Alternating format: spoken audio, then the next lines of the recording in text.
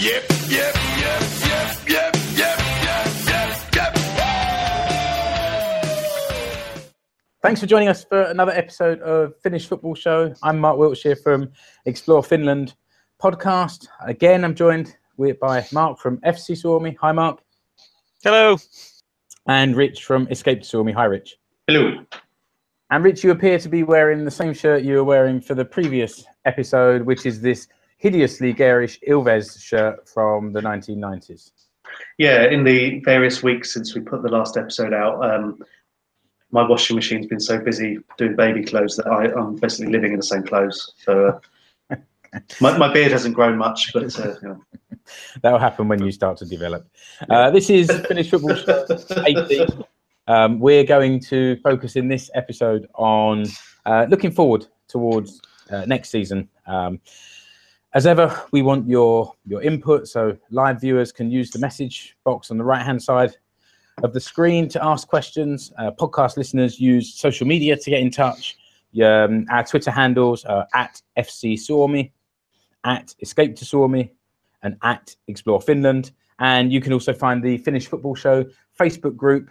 Ask to join, we'll let you in, and anyone can share whatever stories they want to regarding Finnish football, and if it's interesting, it normally starts a little bit of a chat going. So, Rich, I know you've got no biscuits. I'm sure you won't drop any f-bombs. But how about if we crack on and look at next season, this Nations League? I know that nobody still really understands the Nations League, and I've read about it.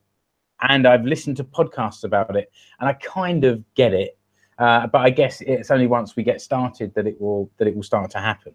But I think there's maybe you wanted to talk about the FIFA rankings, Mark, and I think maybe we can also roll into then the Nations League and how that might affect the rankings. But first of all, what's happened to Finland's ranking recently?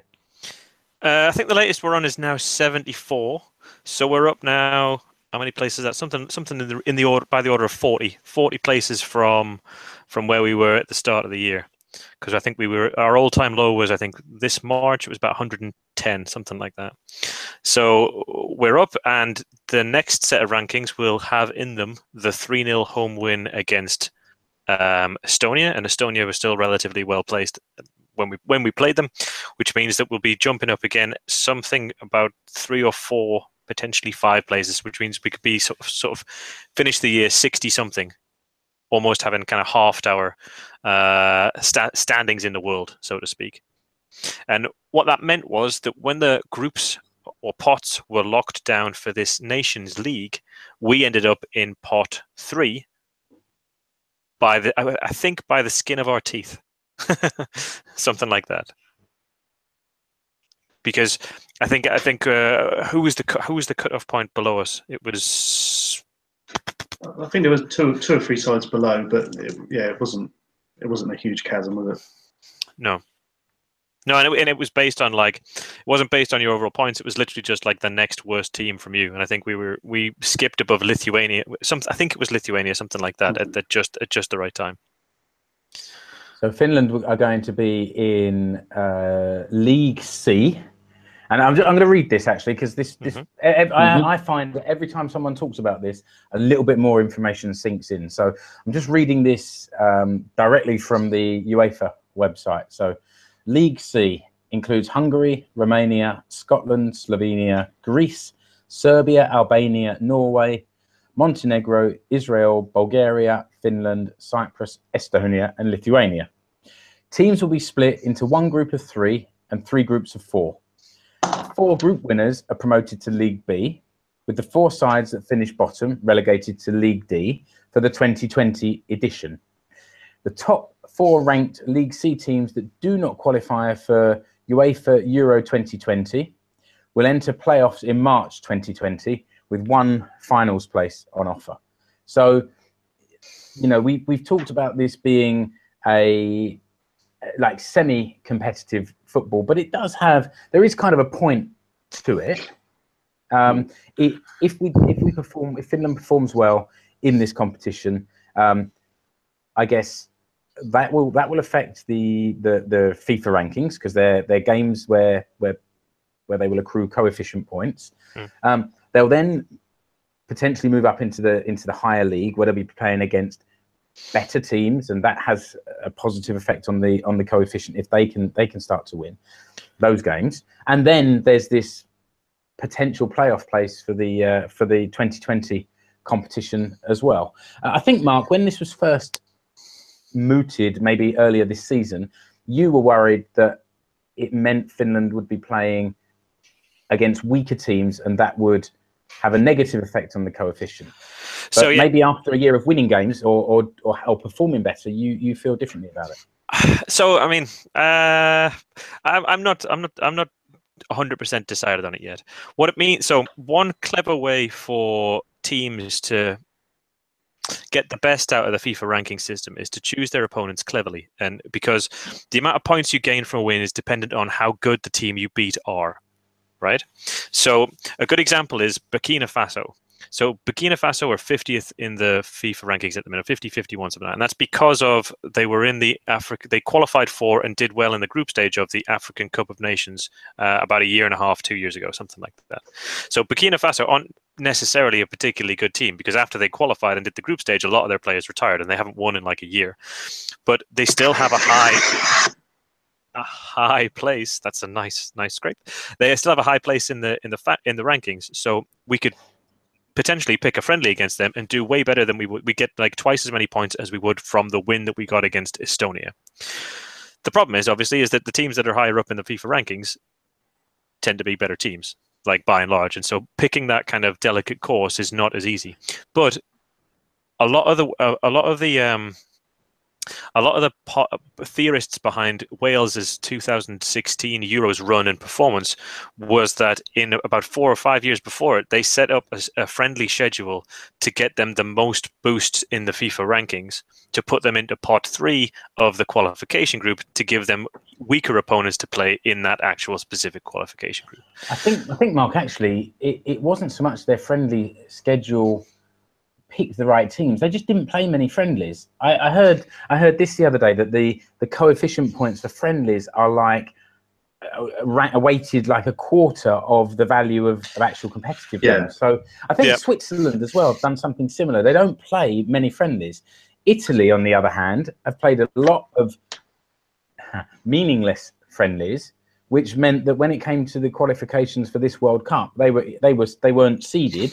So they were in a pot with Spain, and that's what's led to them not qualifying for the World Cup. Yeah. I mean, Italy's a bit different, because at the higher end of the FIFA rankings, if you want to be first, second, third, or fourth, you need to win loads of games all the time. So in that sense, the points you get from friendly wins are contributive, because you're a big team that needs to just get that like extra 10 points against Germany or Brazil. That's where that was the crucial flaw in Italy's plan. So maybe the way to say is that it's less easy to game the system now, which I didn't think is a good thing. But on the other hand, it's probably not a bad thing, because we put ourselves against teams that we can almost certainly beat. You know what I mean? Like it's like teams like Estonia, you know what I mean, are now in our immediate vicinity for this League C. So if we play those kind of teams, I think Cyprus are in there as well. Yeah. Then we can relatively easily assume that we'll be in a place to compete. The other downside in addition to not gaming the system, is crowds. So I think there was about 2,000 people only for the Estonia. That was the official Tannoy number. I think it was 2,200, so it probably was less than that. I mean, the Estonia game had a problem because it was organized on the same night as a Finland-Russia hockey match, which, I mean, nice. I don't know who was in charge of running the fixtures for that, but I mean, come on, guys. Come on. Give us a chance. But, I mean, particularly with the renovation of the stadium and all the rest of it, you do want to draw in an opponent like somebody like Germany or England or Italy. That brings a crowd. You know, the Veritas Stadium for the Turkey game was an absolute sellout, and I mean there was a fair amount of Turks there. It has to be said, but Turkey are that kind of opponent where you can fill a stadium. You know what I mean? And if you bring in Estonia or Belarus or Cyprus, you're probably not going to get the same crowds / same revenue / same exposure. So there's a financial hit to it as well. But the I guess the flip side might be that because this is seen as meaningful and competitive, that people might be a little bit more interested, and there wouldn't be this feeling of, oh, it's just another friendly that, you know, it doesn't matter.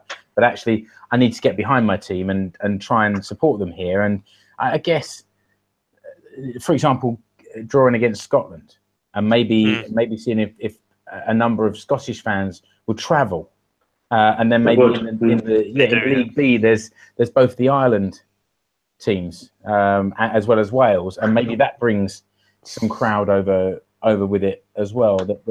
Because it's not just a friendly, it has some kind of meaning. So hopefully that will outbalance the fact that in the beginning these are going to be fairly or similar sized teams without such a huge following.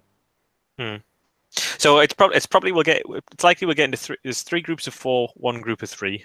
So, I mean, if you look at the potential, like a dream group in terms of, like, I don't know, competition, being crowd, able to win, competition, crowd, and you know, all the rest of it is something along the lines of like Scotland, Estonia, maybe, and then somebody like, I mean, so there's a couple. So in Group C, like Serbia, and I wouldn't want to play Serbia. Romania and Hungary are there, who knacked us in the last qualification rounds.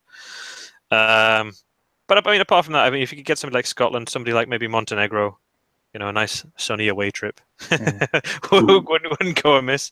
And then like somebody, we've got lots of neighbours here, so Lithuania are there, Estonia are there. One thing that's often said is that about the smaller teams.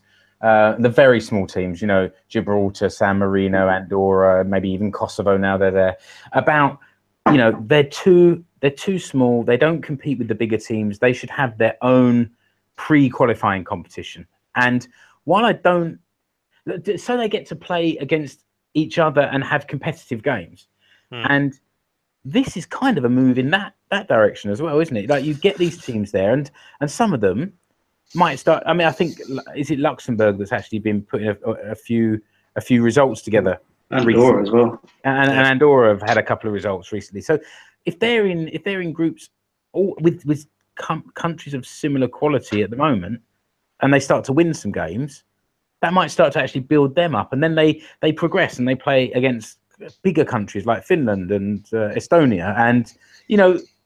And so on. Maybe we'll start to see one of those smaller countries start to grow, like Turkey did from the 80s through the 90s.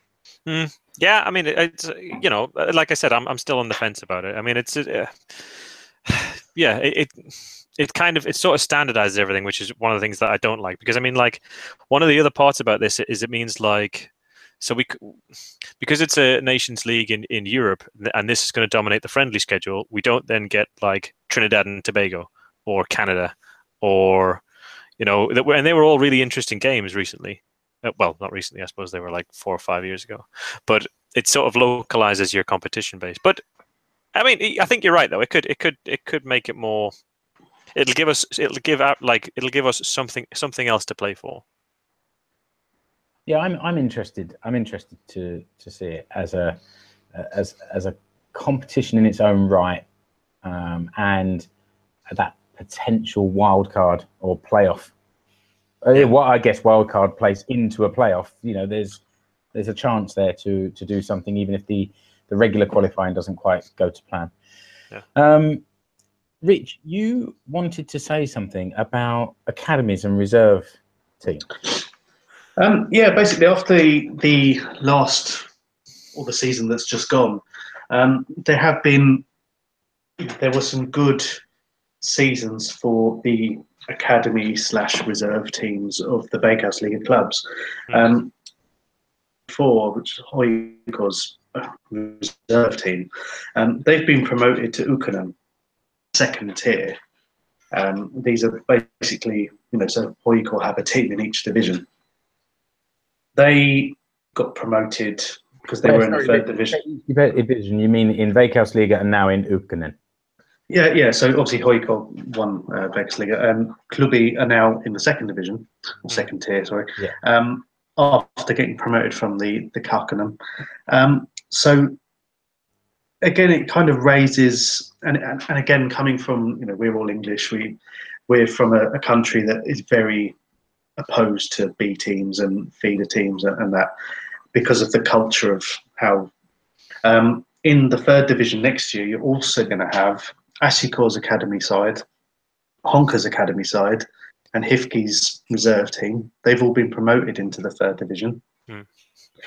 Cups have their, while it's not officially Cups, they have a farm club agreement with Cups, so that Cups players, if they're coming back from injury, will feature for Kufu 98. Freddie Adu made a few appearances for them during his spell. And it's kind of indicative of the fact that, these clubs, these sides, because they're part of bigger clubs, they have a much bigger resource base, infrastructure, access to coaching. Some of them are very, very closely affiliated with the first teams, some not so much.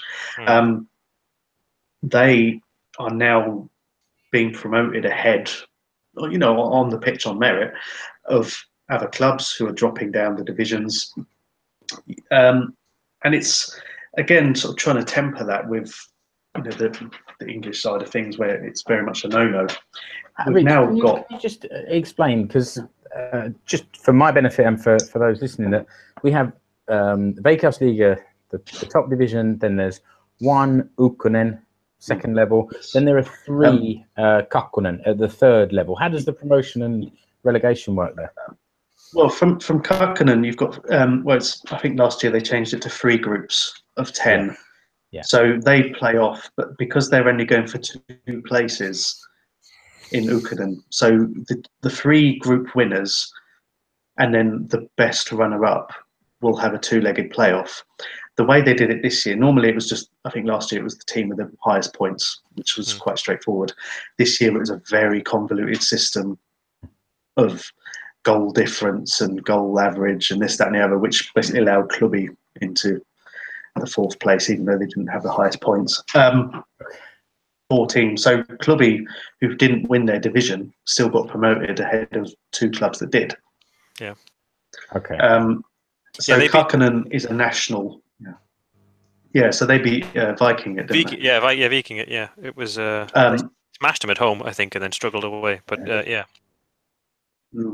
So that's that's still run by Palolito. So while the groups are supposedly regional, the geographical makeup of the teams makes it slightly weird, because next season in the northern group you've still got 2 teams from Tampere.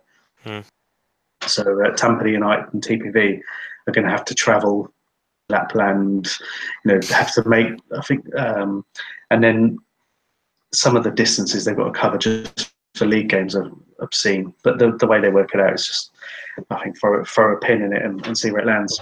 And then you've got leagues administered by the regional FA, so they'll have the team. So Mupa, in their current form, are now going to be playing in Kakkonen next year, because they won the 4th tier, which is a regional division. They took the place, and this is also a strange thing about when clubs go bust. They often take the place of their junior side. So in Mupa's case, when they went bust in, was it 2014? Yeah. They're seniors, and they basically took over their junior club, get 5th tier.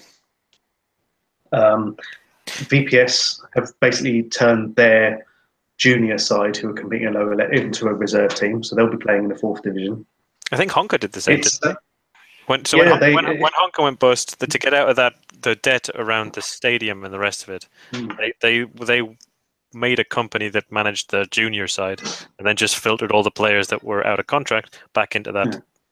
It's with the risk of being controversial to some of our Scottish listeners, it's very much how Rangers sort of reformed, but still had a place in the professional setup. So you're going to have a lot of teams certainly in the third division next year who are, junior clubs.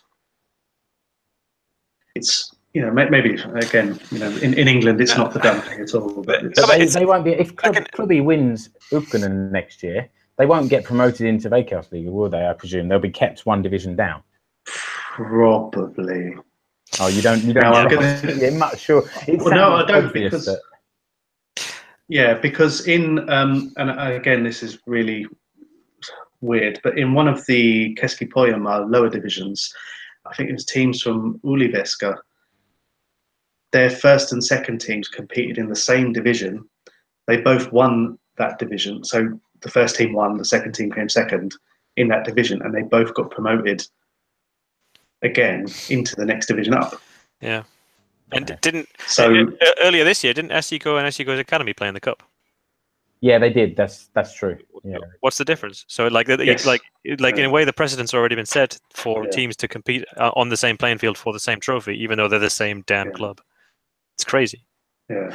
And I mean, so the local team here is Futura, who were relegated from Kakkonen last season and played Kolmonen this season, and we're at the top and then didn't come back. But we've played in front of between 500 and 1,000 guys, or attendance is very Globy 04 before, and it's I mean, you can see 10 years ago it didn't make that much of a difference. Globy 04 were just another group of lads. They were all obviously younger than the kind of semi-pros that we've got around here, but now when they turn up, they rock up on a team bus, and there's like 2 physios, and there's 2 coaches, and there's a guy who takes care of the drinks and the refreshments and the coffee, and they've got the whole entourage of like a pro club, and it's a bit.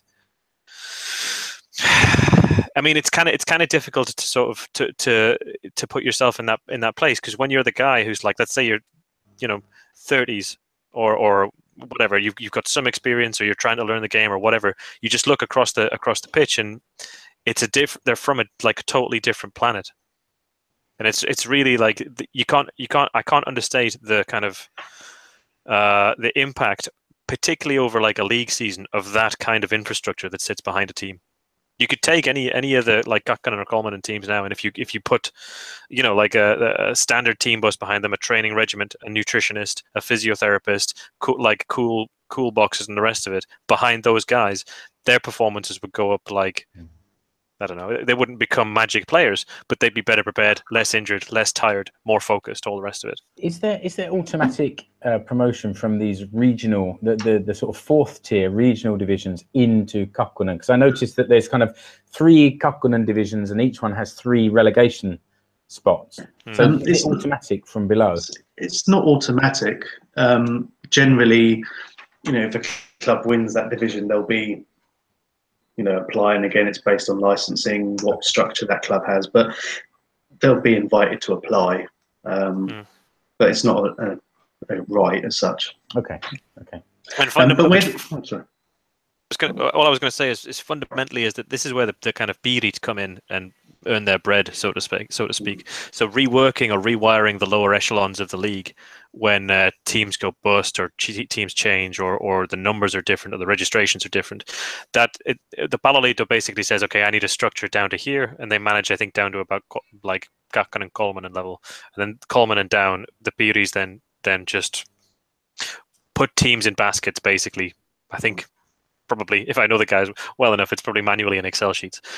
but yeah, like regional associations you're talking about, Mark. Yes. The regional associations. Piirit is the Finnish version of that. But on the other side of that coin, Lahti's academy side finished bottom of their Kakkonen group and have dissolved. They've given their infrastructure to Kuusasi, who are one of the clubs who basically they merged to form Lahti, and they've decided that it's their academy players or their junior side will get more benefit from going on loan. So they're going to put a greater emphasis on their players playing a whole season for another side, playing within that setup rather than the slightly sanitized version of having an academy side. I'm sure there's a cost element in that as well, but it does cost to run a second team and with that structure. But everyone else seems to be making inroads into promoting their academy side, and Lahti have decided we'll go the other way and use loan system instead. It's a really tricky system though, because one of the problems with the academy sides is that they take a lot of kids so it's the academy model. So they take thousands and thousands of kids and run the numbers basically until they get the kind of 20 to 30 that are the fittest, most technical, best guys that have their fit, and then they deploy them into lower leagues, and that's where you get kind of this inherent problem or choice, because if you put an academy side into a man's league, they will learn through playing, but they will be targeted predominantly for physicality and inexperience. So the way to beat a young, technically gifted team is to be stronger than they are and to be more organized than they are. So they don't learn that much above what they're currently technically capable of doing. The problem with the other way though is the other choices like Lahti are doing is sending kids on loan is you can learn a more adaptive game against, for example, you'd play in Ykkönen and be spread out across the Ykkönen and Kakkonen tiers. But because you're on loan, you don't really have that kind of that sort of learning threat, because that whatever happens at the end of your loan period, you go back to Lahti on your contract, and then if it didn't go well, or if you didn't like it, or if you didn't adjust, it doesn't really matter, because you'll have another shot at it next season. So it's a bit there's no I'm not the guy who has a perfect answer for football development, but I can see kind of problems with both of the systems, because the academy approach is really consolidating gifted players so that they don't have proper opponents. If you don't have answers for all of football's problems, Mark, in future, maybe the new chairman of Palloliitto. Oh, nice. Oh my word! That is a segue. That is smooth. I'm proud of you. That's amazing. That's amazing. All right, I'll take that. It came from your words. You set them up, and I'll just knock them down. But obviously, we talked previously about Pertti Ajala passing away earlier this year, and there were 4 people up for the chairmanship, and now that's been cut down to 2. Maybe. Any information on those? Obviously, one of them is Ville Niinisto, who's a politician here in Finland for the Green Party. What are your thoughts? And he played lower league football when he was in his younger days. So he's got some experience of the game, although he hasn't done anything administratively or with clubs. He does. I think he's I'm going to say nephew of Sauli Niinisto. He is, yes. Yeah. So who was the Palloliitto chairman back in 2006 before he became I didn't know president. So by family, he's got some input and he's got some good experience. He's also fluent in the kind of ways and means of government, and roughly speaking, that's the best way to solve problems, because if the Palloliitto chairman can argue for and get additional funding and budget and additional resources to kind of raise awareness and promote programs, football will develop at a far faster rate, because there's more money to play with. So he's from the kind of political end of the sphere. He's personality-wise, there's a lot of political commentary that says that he would be prime minister already if he wasn't with the Green Party.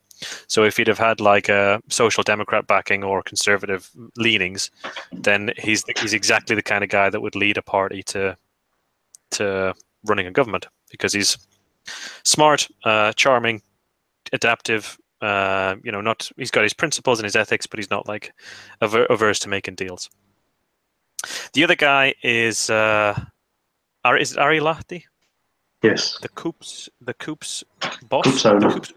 Coops Uber boss, whose background is business, fundamentally. So he's I don't know if he's a millionaire. I think he is a millionaire, but I'm not. Yeah, he's got a lot of interest in Kuopio. He's part of his latest plan for Coops is regenerating huge swathes of Kuopio and building a new Coops stadium within this complex. I think Coops are massively in debt to him, so it's he's basically bankrolled them for a number of years now. Do we think this combination of business and politics could be a good team somehow to get both of them involved? Can't both be chairman, obviously, but yeah. And so Ari was up for, I think he was up for election when Niinisto was up for election, and he ran, I think, against Pertti Alaja initially, but he didn't get any sway, because at the time Alaja was so nobody could have beaten Sauli Niinisto. He's just one of those guys. Pertti Alaja was like a guy's guy inside football, and so he had the kind of support forever and ever. And I think Ari Lahti was really vocal loads of times, particularly around like sticking with Mixu and around the hiring of Bakke and around roughly how the Paloliitto itself is organized around these relatively informal relationships that are subject to personal preferences. So, or the old boys club kind of mentality. He sees it's not good for business, it's not good for organizational development, that kind of stuff. I think they were both interviewed on MTV last week, and Ari Lahti said that he's campaigning on like more power to the Piirit, which is giving kind of devolving central power from the Paloliitto. And then Ville Niinisto said something along the lines of he's the candidate for total change, and he would bring in like a review to how the Paloliitto is set up, and then try and basically shorten the time from the office to the pitch, so that they could have more influence. So I think in a sense it's a choice between like having one centralized kind of body that can try and make big large scale improvements against giving the regions more autonomy and power to develop. I think the Piirit have had a fair amount of crack at fixing Finnish football. So did either of them have anything to say about the Women's Cup for next year, Mark? I don't believe they poached it as a key issue, I'm afraid. But you said you mentioned before that this is not that there isn't a Women's Cup next year. Not for next season, no. Well, how they're going this time is they are changing the women's tournament cup to match the men's format, which has worked because it's been so successful. So basically what they're going to do is they're not going to have a 2018 cup final. They're going to start the 2018-19 competition next autumn around the same time as the men's. So they're not going to have a cup next year, which is, again, I've gone on about cups and stuff, and it's open cup competitions are supposedly the big smaller clubs to have their shot at the big time, have their Rocky Balboa moment, if you will, to to play the big side. And the cup culture is different. But when you look at the number of participants in the men's competition, it's dropped by 75% in the last 10 years.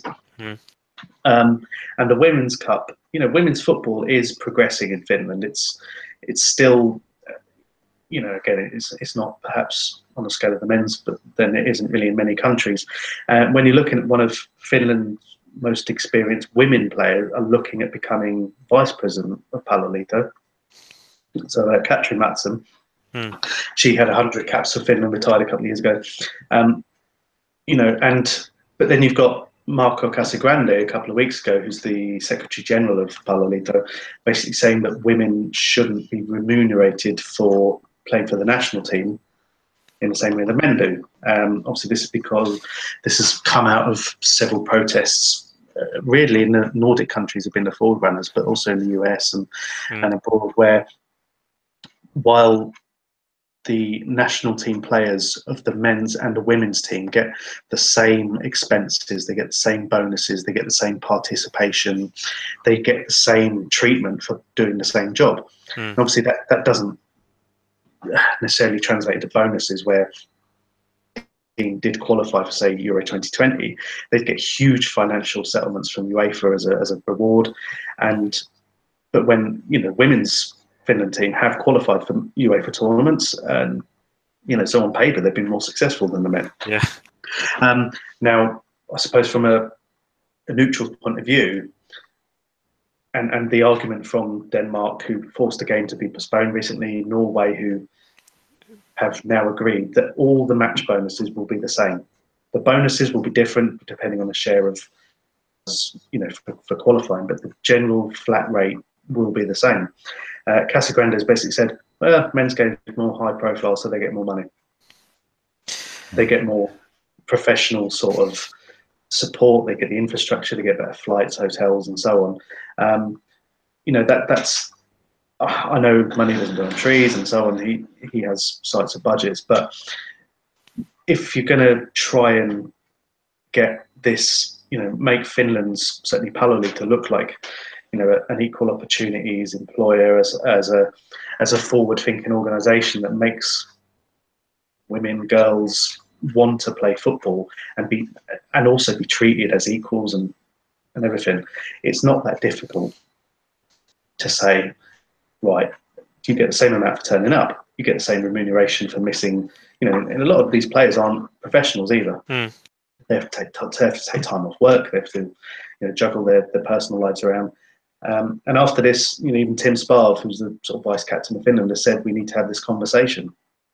Yeah. He didn't come out and say straight away things need to be equal, but there needs to be more of a conversation about this because the women's team traditionally doing fairly well. They've won their opening World Cup qualification game. They've got another one next week.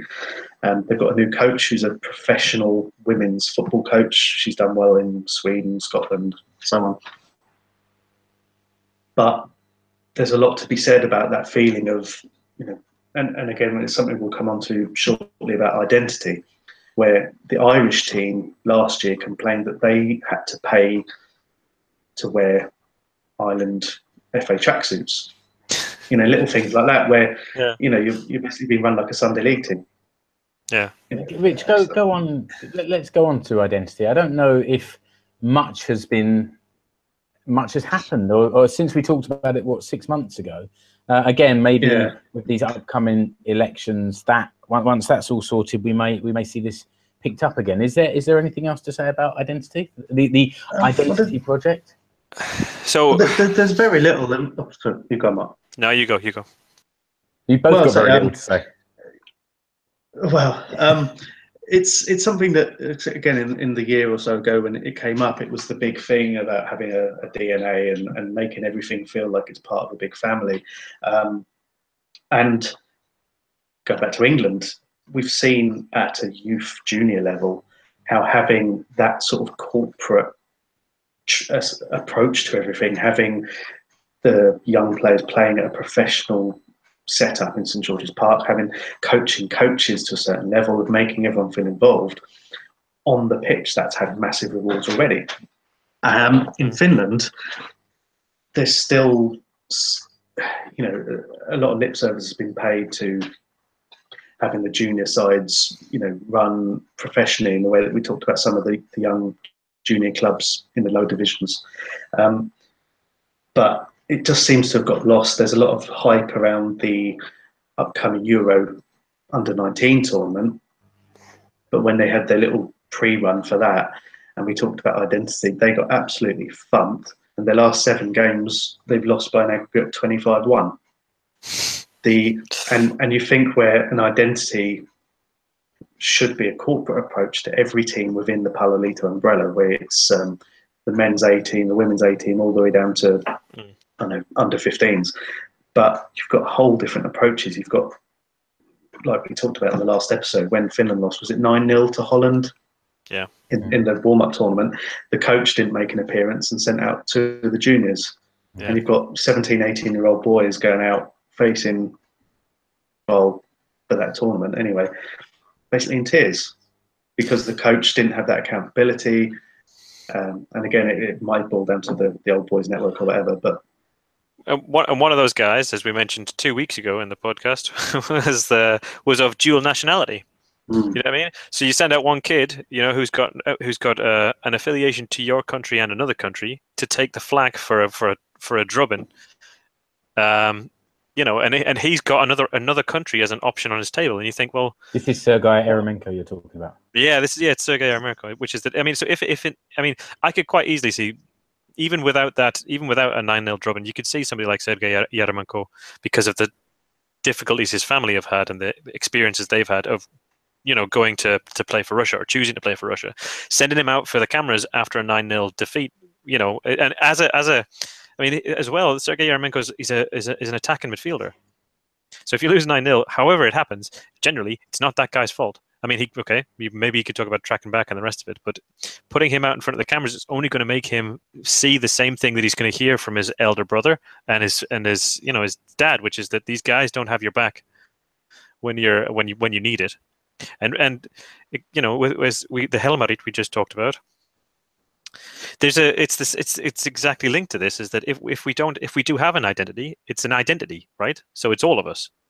You know what I mean? Which means we back everybody to the same kind of like standard. So one interesting thing is I was trying as hard as I could to find anything about this. So I know really little. I know that Mika Aaltonen, who was the Finnish player, national team player in the 80s, he smacked the goal for I think TPS against AC Milan. Inter Milan. Thank you. That belter of a strike. He's now the head of research at the Palloliitto. So I think this might fall under the identity project. Might fall under that kind of research bracket as part of player development, which is under, I think, Hannu Tihinen. But I haven't seen anything formal, except for Hoiko brought out an identity kit earlier in the summer, which was a guidebook for parents and young coaches, and a DVD set about kind of what are the composite parts of becoming a professional footballer, and if you've got kids, what are the things you should focus on. And it was like quick feet, speed, athleticism, muscle durability, and awareness, this kind of thing. And so that was and they called it like the Hoiko identity package. Them and AC Oulu had some also. It was the Oulu identity, which was more about playing style that they'd started to talk about through marketing stuff. But I think it was more about like Oulu style, kind of like almost social media / marketing kind of campaign. It's like a values sort of campaign, isn't it? Where it's about feeling that belonging and feeling. If you want to play the Hoiko, I remember seeing a bit of that one, where it was about having that pride representing Hoiko. Yeah. So it was more than just technicals. Which means that there are existing identity projects ongoing in some clubs, but they don't seem to be at all affiliated with the kind of the Palloliitto and the overarching identity project. So we've had a question, and maybe this is the final thing we should do before we wrap up this show, because we've been going here now for about 40 minutes. Samp on the live chat asks, is Liga Cup returning next season, or is it again that Suomen Cup group stage thing, which almost could go in Suomen Cup group stage thing like that, Sam? Liga Cup is dead. Yeah, which is a shame. Comes back. Liga Cup was a great experience particularly as a fan. Mid-afternoon games inside, couple of beers, bit of chanting, close environment. It was a really, I really liked the Liga Cup. Yeah, it was kind of fun, different experience, wasn't it? Yeah, the pressure was off pre-season. It was really like, hey, Sam, Lumi's come to give her, which is probably as much use as any of our opinions at most times. Switch into a back four. Hello. Hey, Lumi, come on, say something to us. Hello. Looking at her dad like, what is this lunacy? What are you trying to get me involved in? And she's more finished than any of us. Yeah, that's true. and she's showing that by not having very much to say for herself in a social situation. Well, Lumi, if that's your attitude, I think that's about time to wrap up this episode of the show. If you want to see what Lumi looks like, YouTube video, which will be published at the same time as this, or if you go onto YouTube, you'll find it. Search for Finnish Football Show, and you can also subscribe to the YouTube channel there.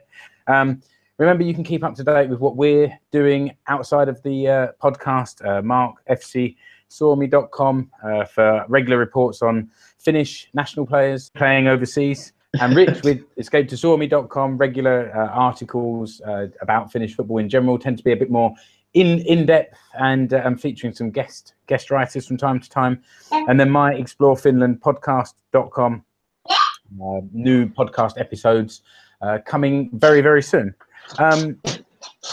Mark, Rich, thanks for joining me again. Thank you. And Thank you. So those of you listening, thanks for joining us again, and we'll see you next time on the Finished Football Show. Thanks a lot. Bye-bye. Bye.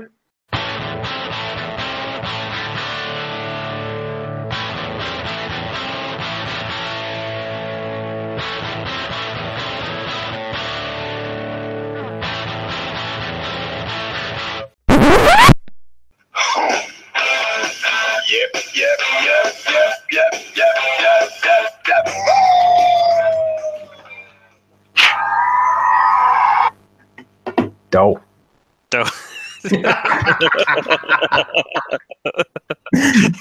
never quick enough with the pause button. I don't quite know where all this other music's come to in my phone.